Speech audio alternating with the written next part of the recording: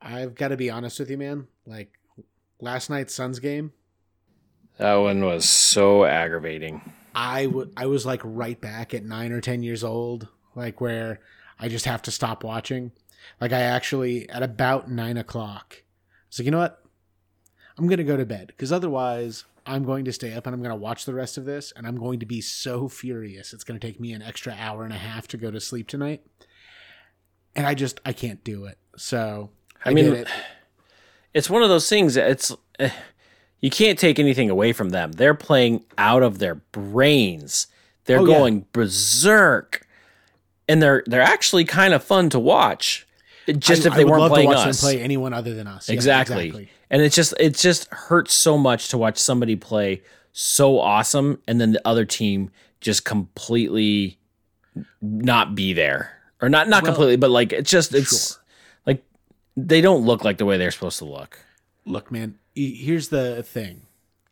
We played a horrible first half of basketball, and we were up by 2 points. Yeah. Because that's how much better than them we actually are. Right. However, you can't play 4 bad quarters Right. in a game and think you're going to get away with it. Like, and or even 3, because that third quarter, they came out and blitzed us. It's so frustrating. And I mean, like, we're better. You can't ask the centers to do any more. The big men are doing everything they're supposed to. They're actually playing great. Chris Paul is being Chris Paul. Like, he's 100 years old. Easy. He's 37. we're going to want to be careful about how we exaggerate that particular number, my friend. I tell you what, if I played that game, I would feel like 100 years old. But like, just the guards aren't adapting at all. Like there was 2 3-pointer blocks. Like, how does that happen? Like, you should see the guy coming from a mile away. They just weren't changing. They looked like they didn't know how to be there.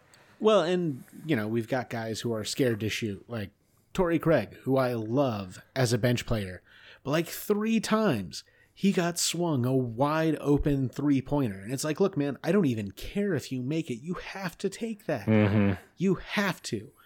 But yeah, I don't know, man. I still feel like we're going to win. Like again, Pelicans fans, if you're listening to this, again, all the love and respect for your team. I can't imagine how terrifying they would be if Zion Williamson were actually able to play. Yeah. But like, there's no freaking way that this series should be this close, even with Booker injured. Yeah, I agree. And it just, there's so much stuff there that, yeah.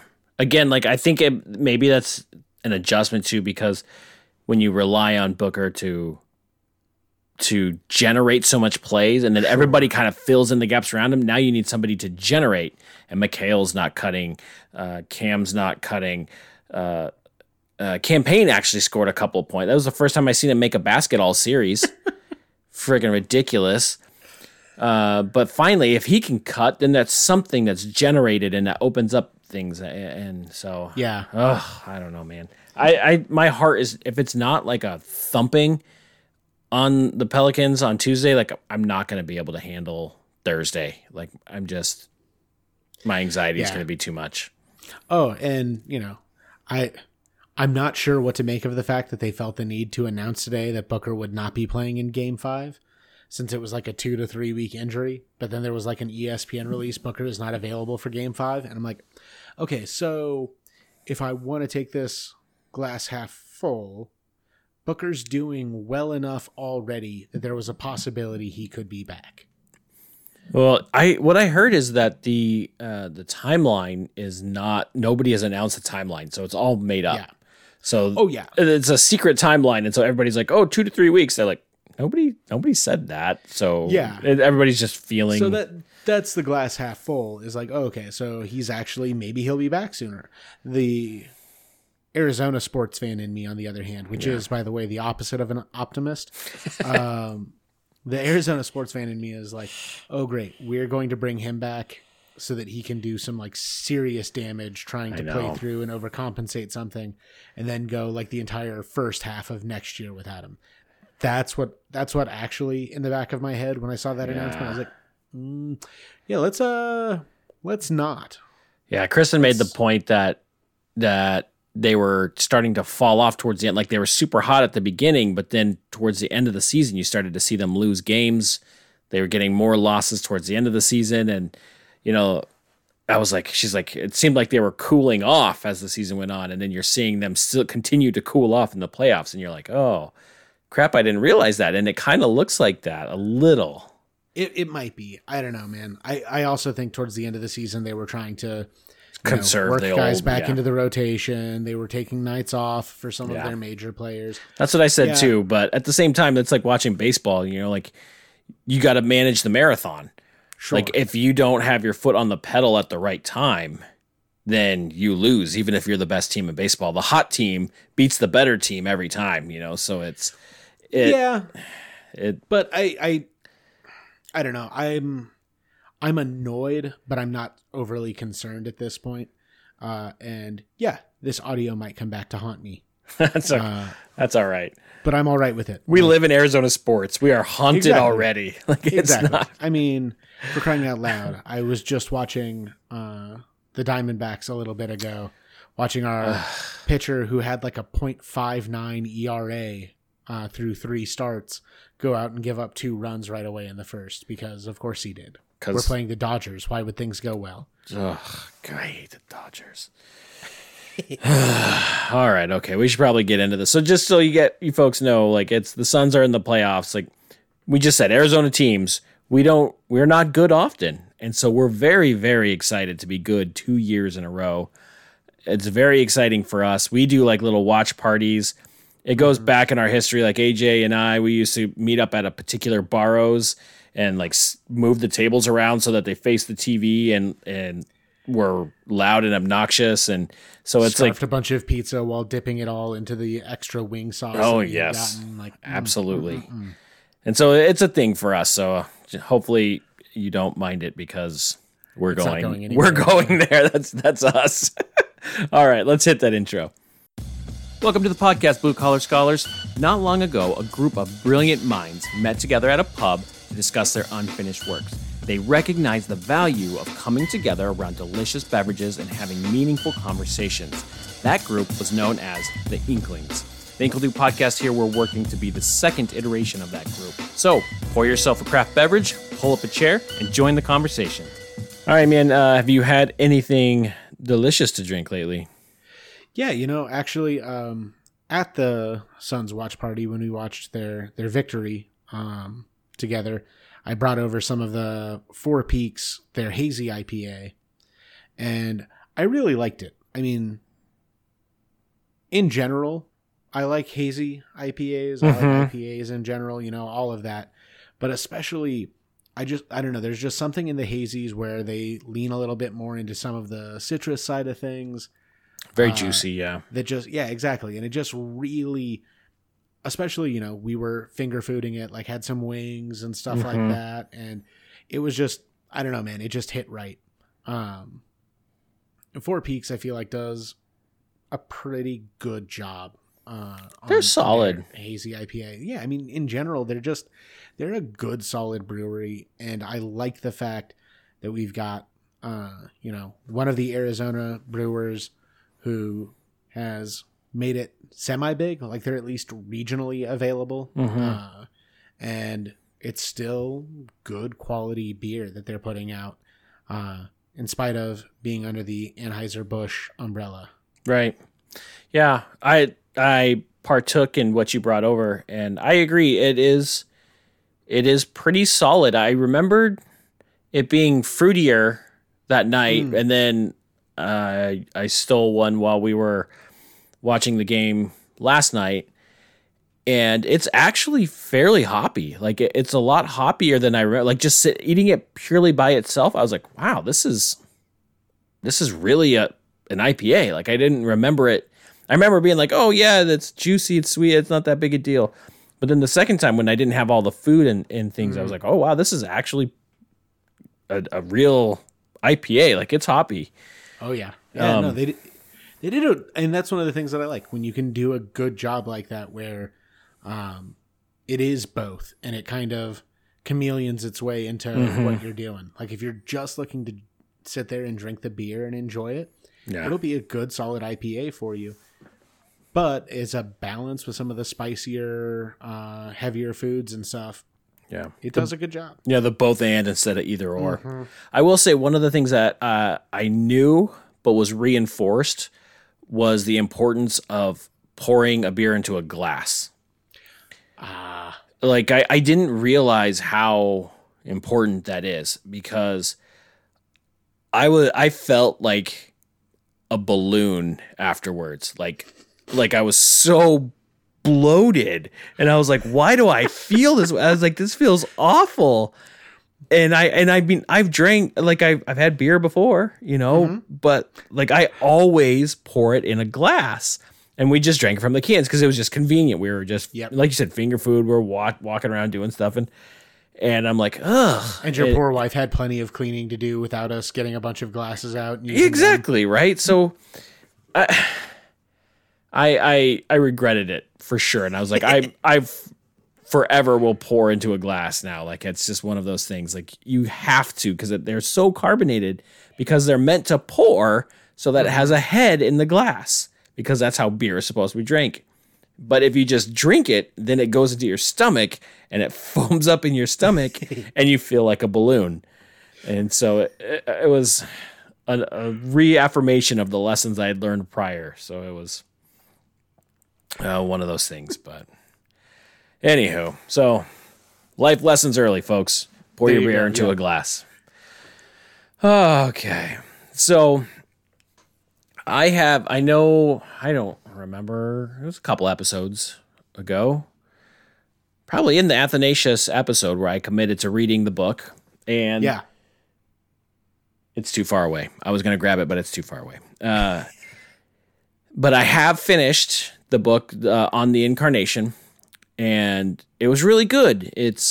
I expected it to be like a head scratcher, you know, like reading Thomas Aquinas or something, where you're just like, it's either like so much that it's dry, or that it's so layered that you have to remember 57 pages back to understand the page that you're on now. And it's really not that. Like it's pretty foundational, and it's very much from a Christian perspective. So it's operating from a load of assumptions that are already in place. So it's kind of building on top of it. So very easy to access and logical, and it's repetitive. So you didn't have to go back 5 pages, because he would kind of reiterate. He would layer it. So every time he layered, he would repeat each layer, kind of a thing. So it was there, and not as bad as I thought it was going to be. But there was one part, and there was a lot of it I liked, but then once I started to get towards the and so there's like the first part is, I don't know, reasoning and justification. And then the second half is like proofs or response to. So he's responding to the Jews, and then he's responding to the Greeks. And Athanasius being in Alexandria, trained by Greeks. So it was basically the Jews and the Greeks were the two interacting with Christianity on either side. And so he responds to both. And it was really interesting. The proof to the Jews kind of shook me up a little bit, and then it kind of followed up in the response to the Greeks as well.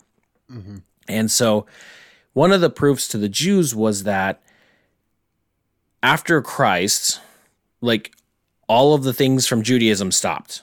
And he's using, like, this is proof to you, like he's using Daniel prophecy of 70 weeks, something like, hang on, I wrote it in the notes. I don't want to. 70 weeks. 70 weeks prophecy. It's like Daniel 9, I think, something like that. And he's basically saying that, look, after Christ, there's no more prophets. You haven't had a prophet since Christ. And then after that, you haven't had a king. Like, there are no more Jewish kings. And after that, like the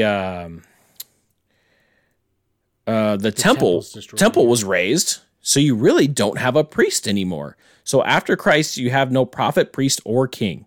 So basically, Judaism stops, kind of a thing. Like, not really stop, but you know what I'm saying? Right. But like, hey, there's an end point in the Old Testament and the New Testament. So like, there's a transition point, and he's kind of saying, look, you're missing the transition point. Like, the stuff that you had before stopped because it finished in Christ, and now we're moving forward, but you're not making it through that transition point. Right. And then he kind of goes into his response to the Greeks was that with Christ, all of the other stuff stops. So like magic and all kinds of, like, all of the superstitious type of things that the other pagan religions would have had at the time. Mm-hmm. That stuff stops at Christ too. And so like, he's basically stating that at this point of Christ, the world changes. It's different. Like, he comes and it's a different world after as it was before than it was before. And I thought it was really, the thing that really got to me was the no more prophet, priests, or kings. And I just remember I've rolled with a couple of different groups, and everybody was always wanted a title, right? Mm-hmm. A lot of them will you have reverends, and you have like all of these different titles, and I have people that call themselves apostles, and I have people that call themselves prophets, and they create these titles, and that made sense to me, because again, like I said, like, my point in Christianity is sadly like a job where you have a title, and your title allows you a certain level of authority, a certain level of action, a certain level of trust, kind of a thing, right? And mm-hmm. you kind of have to promote up to get more. And then there's those who have claimed this grander title, whom you assume have a greater authority, have a greater faith, all of these things. But then as I'm reading this, it just kind of made me reflect back, and it's like, well, hang on. It kind of seems like there are no more titles after Christ. So like, after Christ, there are no more actual prophets. There's the gift of prophecy. There mm-hmm. are no more kings, but there is a gift of leadership. And there are no more priests, which is like the gifts of prayer and intercession, or, like, all there's of no the more other sacrifice. Right. Which was like the primary job of the priest, was to offer sacrifice on behalf of the people. Right. And that's gone. Right. There's the one there was the one person that was between the people and God, and that is gone. Mm-hmm. And so you're like, oh, and then, so I was just sitting there like, well, crap, I feel like I just found out that like my job title was a sham, and that I don't actually have any sort of like titled, not power, but authority, like any sort of progress or achievement or something. Does that make sense? Like it does. It just kind of felt like it was the officialness of the work that I've been doing was just kind of removed. Yeah. And I think I think it's understandable that you would feel that way. I mean, I love the fact that Athanasius, if you think about it, what he's basically telling the Jewish people is, okay, so after Christ, you kind of have two options as the Jewish people when you look at your covenant relationship with Yahweh. Either Christ is the fulfillment of it and is the Messiah, and so God has fulfilled his promise and invited you into this new fullness of covenant, or Yahweh has just like ghosted you, basically. Right. Like, all of these things that had been his means of communication with you before, they're gone. That you had all these prophets who were pointing to the Messiah. Christ showed up. He is the prophet. He is the spokesman for God. He is God's mouth, his word, literally for you. Mm-hmm. You had these kings who were entrusted with ruling and guiding and shepherding the people.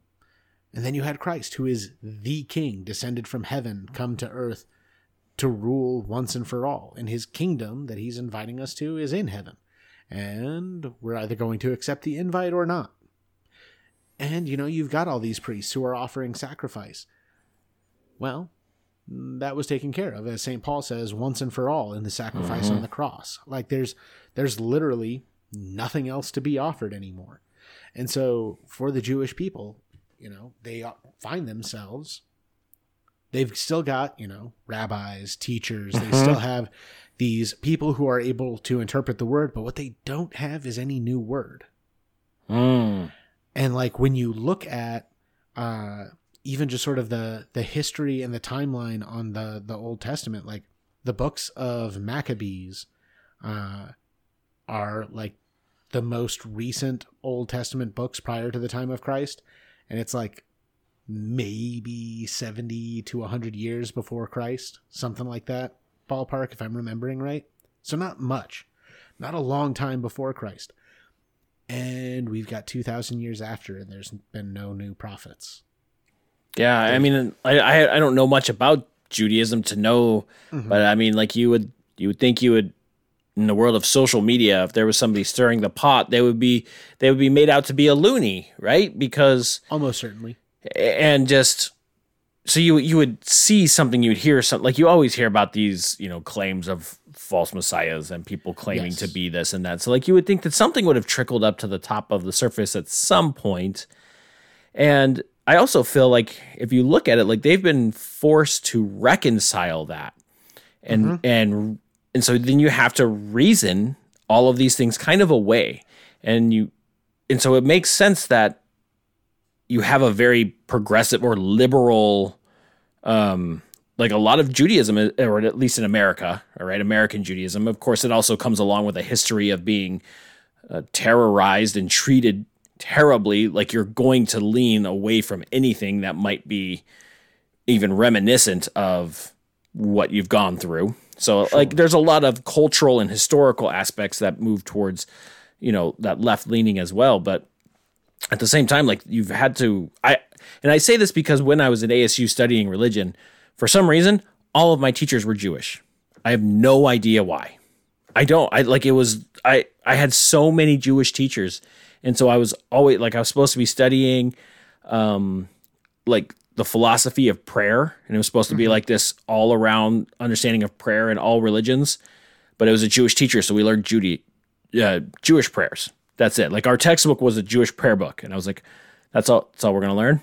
So that's what we learned. And so like it was a really weird experience, and I was expecting this very well-rounded, but I came out with this very like liberal Judaism education. Like some of my classes were on liberal Judaism, and so I feel comfortable in saying some of these things, in that, you have to, when you're forced with something and you can't find the Messiah, or you have no new word, which I really love the way that you said that. If you have no new word, you have to start, you need it. You're craving it. And so you're going to start digging, and you're going to start reasoning and be like, oh, well, why is this not here? Oh, and then you're going to try to fill in the blanks and things like that.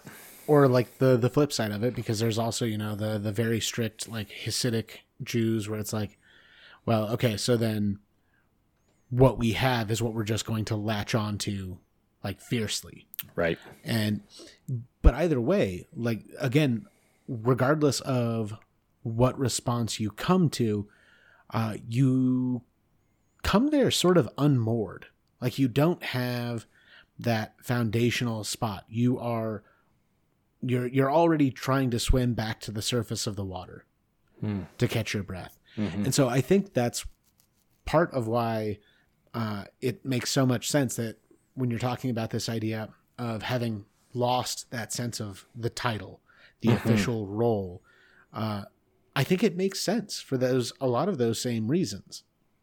They're not stretched out over history quite as long as like when we're talking about, the entirety of the Jewish people. Right. But over the course of a person's lifetime rather than over the course of a people's history, you're kind of experiencing that same thing on the condensed timeline where, early on, there is a great deal of comfort that comes from defined roles. That's true. Like, okay, you know what? I know Jesus is real and that I know what he did for me and I know he's called me to do something, but I don't know what. So like I need, you made the analogy in the notes and I freaking love it about the idea of like the open world video games where you can do whatever you want. And it's like, I hate those so much. And here's the thing though, like, and this is not a point of pride or bragging on my point, because it's not. This is actually 37 years old. This is not something I should be flexing on. But again, I think part of it is because of like amount of time playing video games. Like when you've played the storyline through, like on the set, like from A to B to C to D video games, when you've played it enough times where you kind of know how things are going to go, there's not the level of excitement there. And so an open world game where it's like, okay, cool, I already know the general framework. In order for this game to happen and make sense, here are kind of some ultimate things that need to happen. Here are some things that in pretty much every kind of video game I'm going to have to do. Like I've got to level up my character somehow, whatever that means in this game's particular mechanics. Got to improve my equipment. I've got to build connections. I've got to do these things. But it becomes, you're entrusted with deciding how you want to go about doing those things. And so it can be very freeing. However, again, with that analogy coming back to the Christianity side of things, yeah, absolutely. When you're first coming into the faith, like, all right, there are some people who have these gifts. There are some people who have these gifts. The people who have these gifts, we want them to do this. The people who have these gifts, we want them to do that. It's like, okay, cool. I have a framework. But at the same time, the people who tend to give themselves the titles or claim for themselves the titles, I should say. Right. Like, it's not that they're just giving it to themselves. They're I would say the vast majority of the time, they're doing it on all of the best reasoning and all of the best intentions. They are noticing that they have these gifts. They want to put them at the service of God, and this is the way that they think is best for them to do that. Awesome. And so they go forward and they do that. But then what ends up happening is either they burn out on that role, or they just realize that there's more and they begin doing something else as well. Like they kind of start to recognize the seasonal nature of some of those gifts. Mm-hmm. Or at least the application of those gifts has to change. And I think that's largely kind of what we have to understand with our own call, because Athanasius is right that there wasn't a new priest, a new prophet, a new king afterwards. Because, like we said earlier, Jesus was all three of those perfected. And so what's happened instead is now when we're baptized into Christ, when we are his body, we are priest, prophet, and king in our participation in Jesus Christ. And so we still perform those roles, but not fully, because we're not the full priest, we're not the full prophet, we're not the full king. But we have this sampling of them, this unique part of those three roles that we, as, the pinky toe of the body of Christ, we still participate in it. And so we've got that role to do. And there are some people who are more one than the other. But ultimately, none of us are the fullness of it. And so it's about finding how do we apply those in the circumstances that Christ has given us. So, for example, you can say, oh, well, what do I do without my role as king? Ask your daughters if you have a role as king.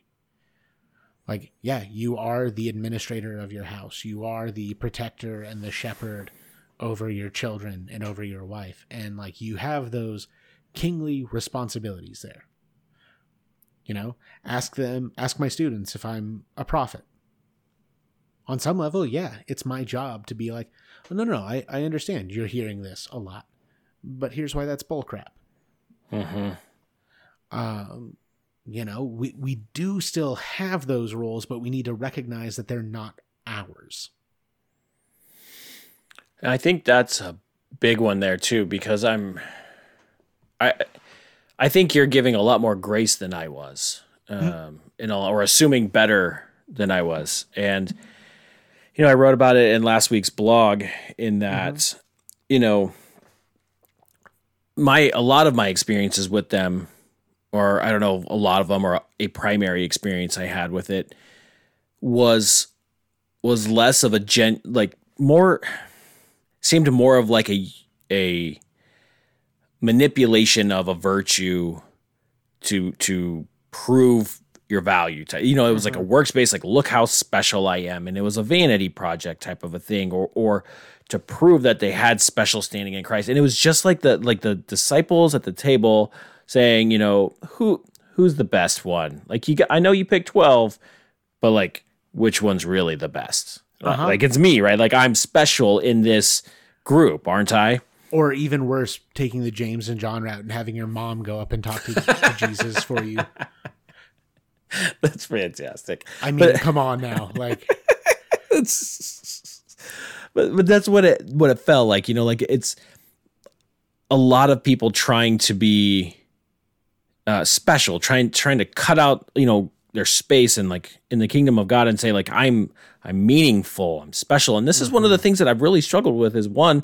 So like, I learned that. And so that was been my approach, like, I have to carve out my space in the kingdom of God so that I'm valuable, so that, like, when I get there, it's going to be like, look, I did this thing. Like, I fought the good fight type of a thing. Right. And I have this proof to it per se.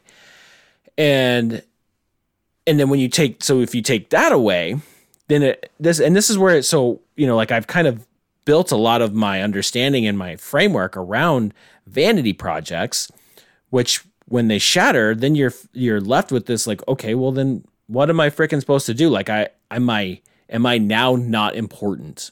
Right? Because, like, if I can't carve out my own space, if I can't, for lack of a better word, earn a name for myself, which, again, there's so much language in this, and the workspace and like, I know the language is what it is, but, like, when you come down to just kind of like the raw piece of it, it's just like, okay, well, I'm just, another fish in the sea, another drop in the ocean, grain of sand on the beach. I'm not special. And so you can't, like, how do you become special when you're just another one of the mass? Does that make sense? Mm-hmm. Oh, no, absolutely. And I think it ties back to when we were talking about, watching the way that different aspects of the Jewish community have tried to grapple with the reality that Athanasius points out to them, that it can go in a couple of different ways. And yeah, I should make clear, I'm talking about how people start off on claiming their titles and claiming their authorities and claiming their positions. The ones who, like you said, feel like they have to hold on to it. This is their justification. This is their purpose. They're confident that they started off confident that this is what God has called them to do. And now it has become something which they desperately have to cling to because they don't know what else there can be.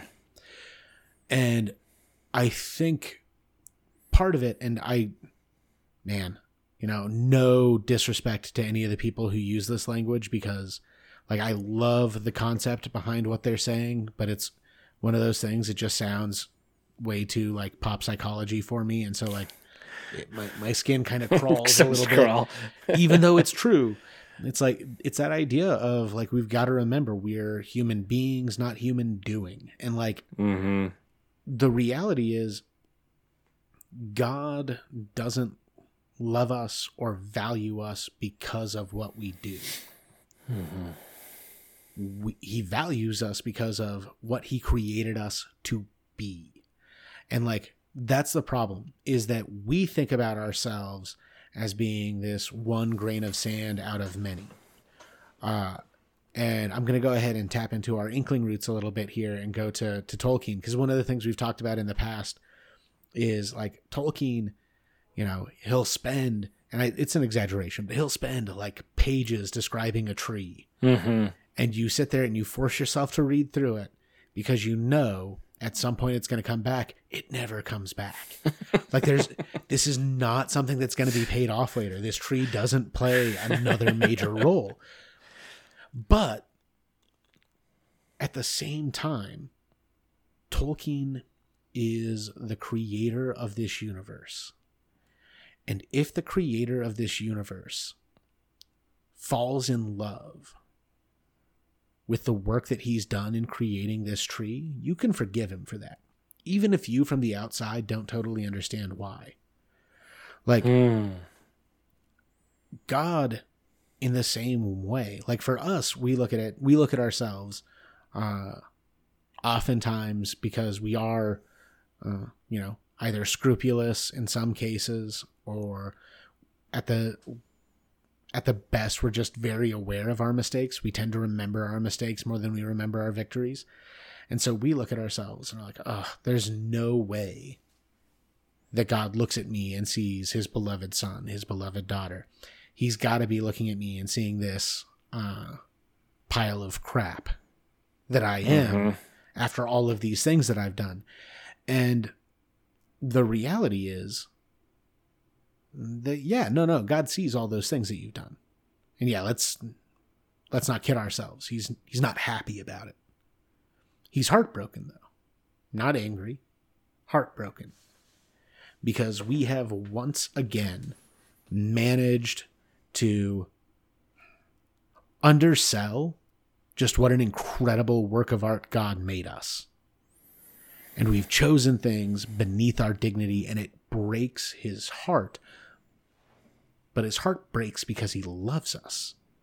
Because he knows what we really are at our core. And so at our core, we're not a priest, we're not a prophet, we're not a king. We're a creation of God Most High, a reflection of his image and likeness. And so all of those jobs, all of those titles are ways that we can express that goodness in our creation. But we can't put the cart before the horse on this. We've got to remember the goodness of our creation is where these titles flow from, not the other way around. The goodness of who we are isn't based on our success in these roles or in these titles.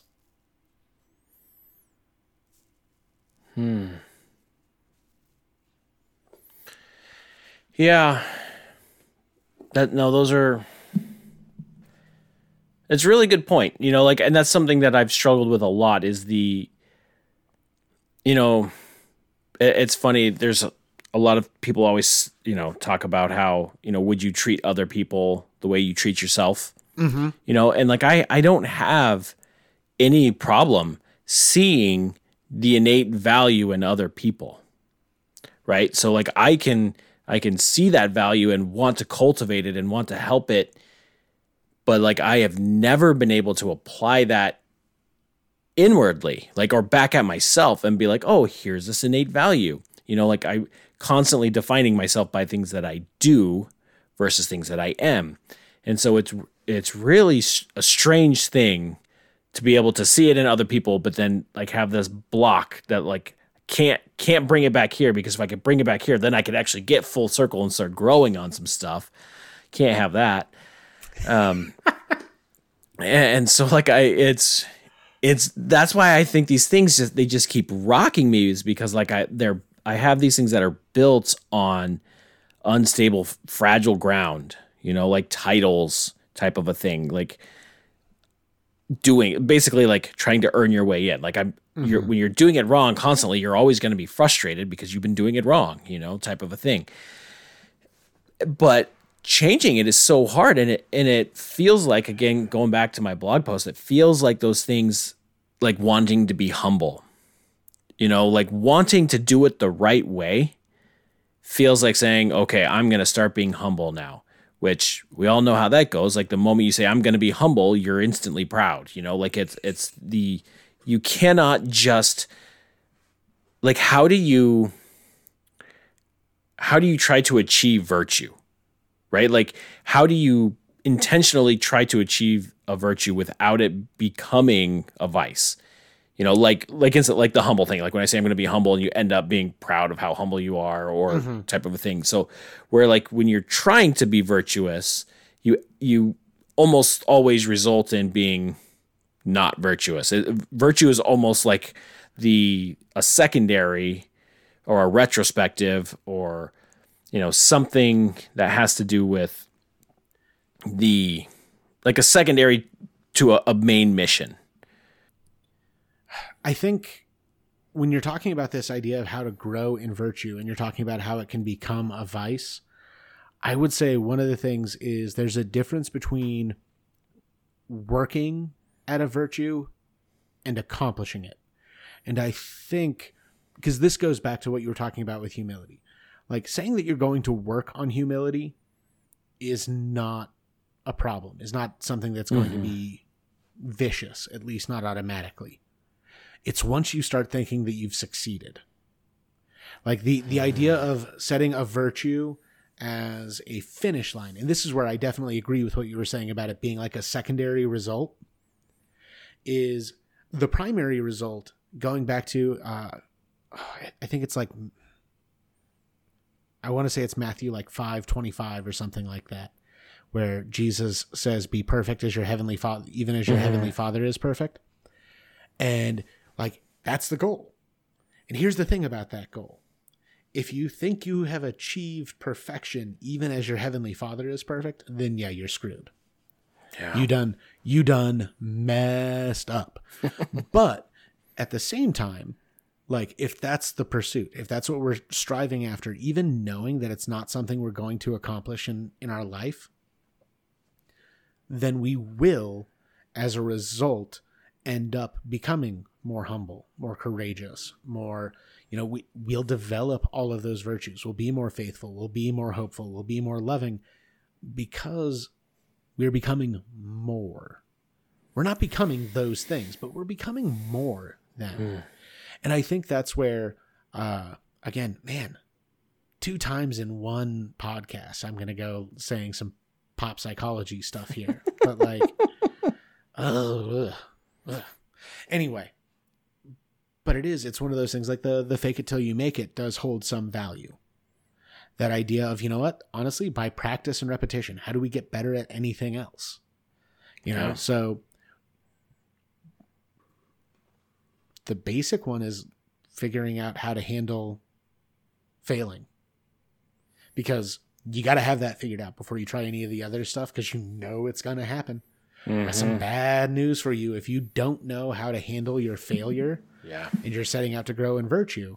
And so like, yeah, even if it feels hollow and meaningless when you find yourself failing, to actually like just, whether it's out loud, written down in a journal, whatever it is that works for you, to be like, you know what? Today didn't go the way I wanted it to. I messed up by doing this, but you know what? Tomorrow's a new day, and I'm going to do a better job of it tomorrow. Even if you feel like you're just like saying hollow, empty words to yourself, you are at first. Yeah. But you got to kind of train yourself. Like eventually you'll start to like think about all the years of negative self-talk you've got built in. It's not going to be something that goes away in 1 or 2 days of like trying to force yourself to be encouraging to yourself. But you're going to have to commit to it.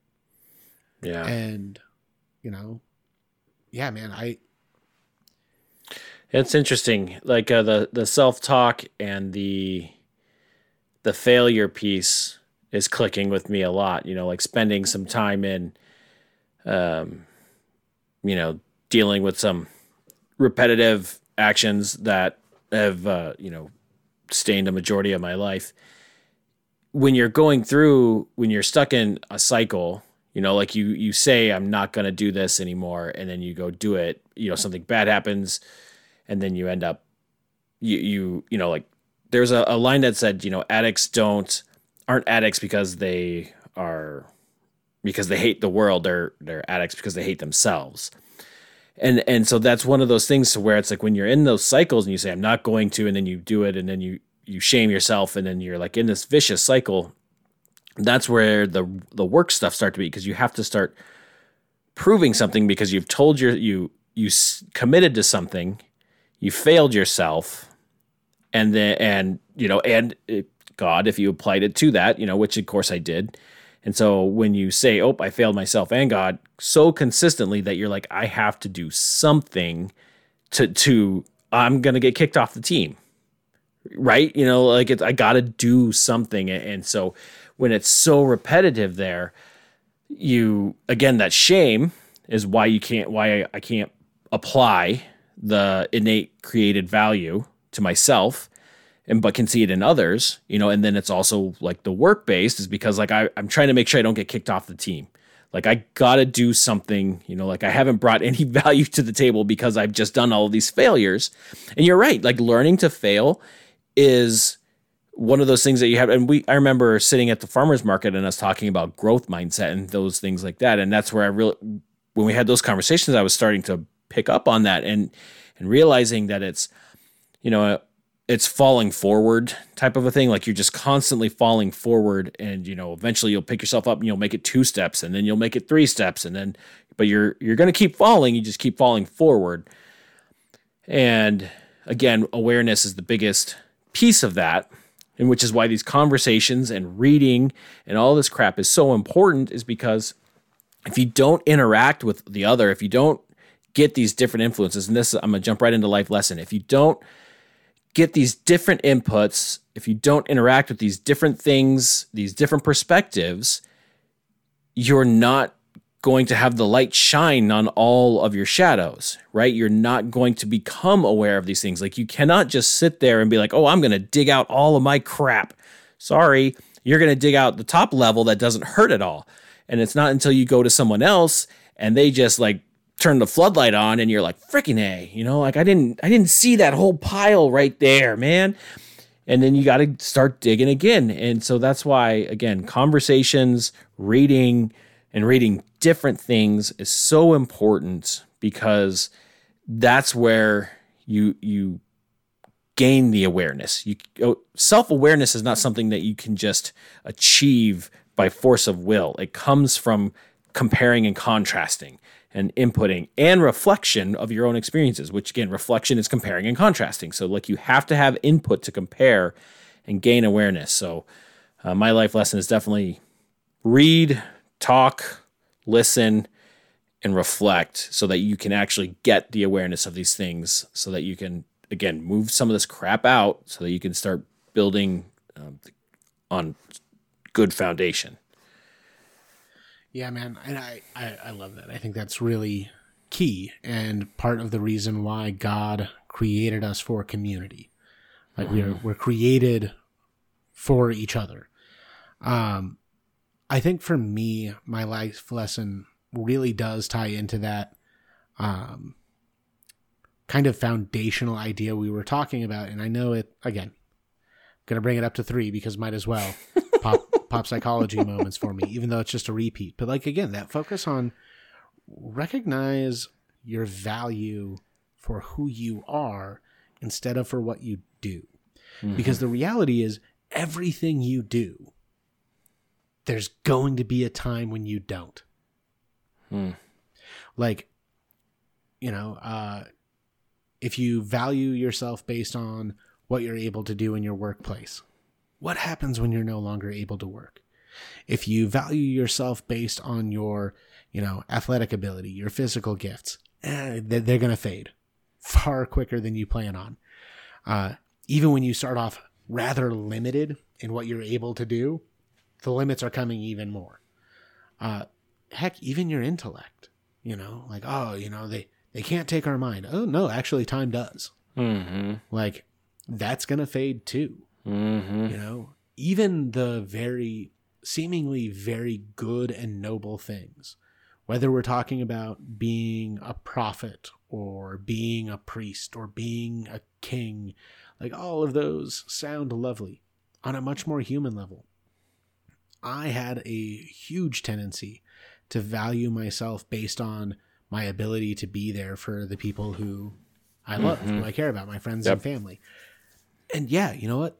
That's a good thing to do, to be there for them. but there are some times where I can't. Like they're beyond my reach.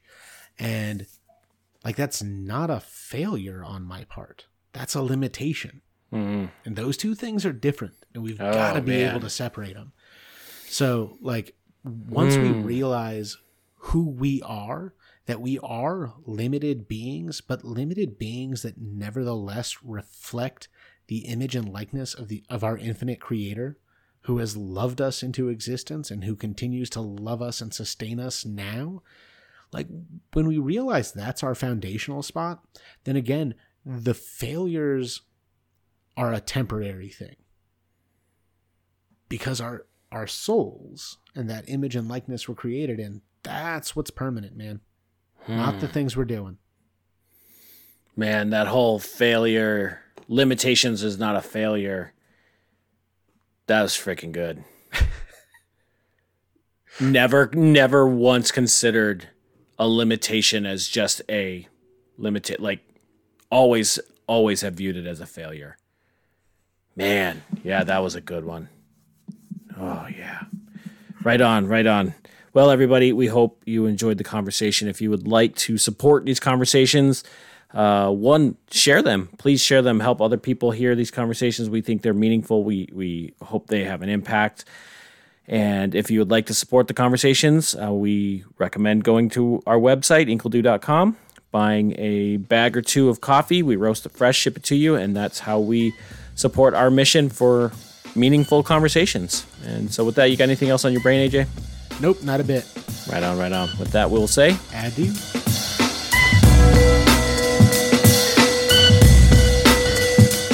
Hey everyone, thanks again for listening to another Inkledo podcast. We hope you really enjoyed it. We really enjoyed making it. If you did enjoy it, please do us a favor and make sure to share it on all your own social media so that other people can find us and enjoy us as well.